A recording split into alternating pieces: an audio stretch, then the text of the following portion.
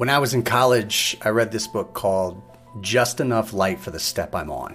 And to this day, it continues to remind me that when things get too big, when things get too dark, or, I don't see the path forward, all I have to do is just turn on my headlights and focus on what's right in front of me. Right? Follow that white dotted line and stay the course. I remember driving regularly about an hour to go see my girlfriend in college, and often it was snowing heavily. And I had a 85 Camaro, and it was a disaster. When I couldn't see anything, right, the snow was just overwhelming, you get that feeling, right? Should I stop? Should I just pull over, do nothing?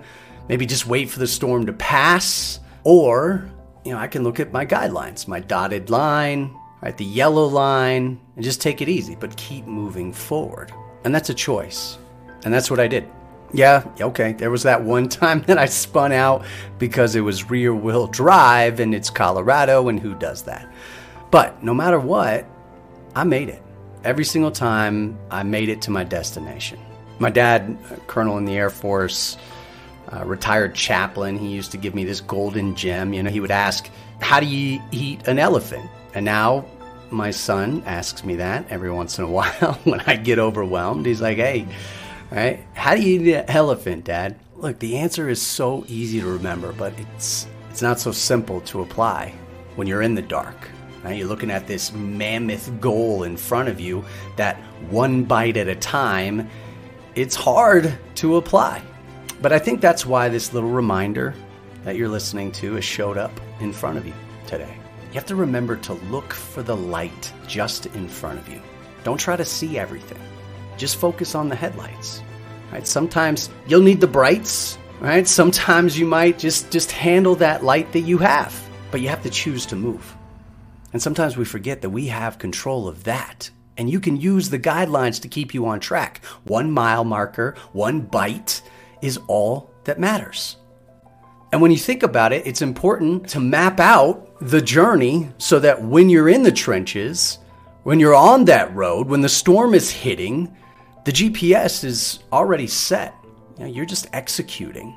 I'm big on preparing, right? And you can never plan too much, prepare too much, but it gives you that confidence that you're just moving one step at a time. You already have the plan in place.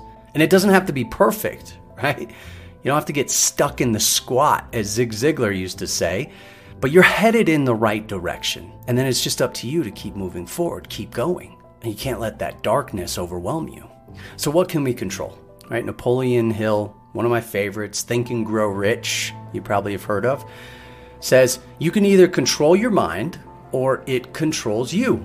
So make a checklist of what you can control in the storm in front of you. Take a sheet of paper, just write it all down. What can I control in this storm? Then focus on the actions that you can take to make progress and chip away at it. Progress breeds confidence.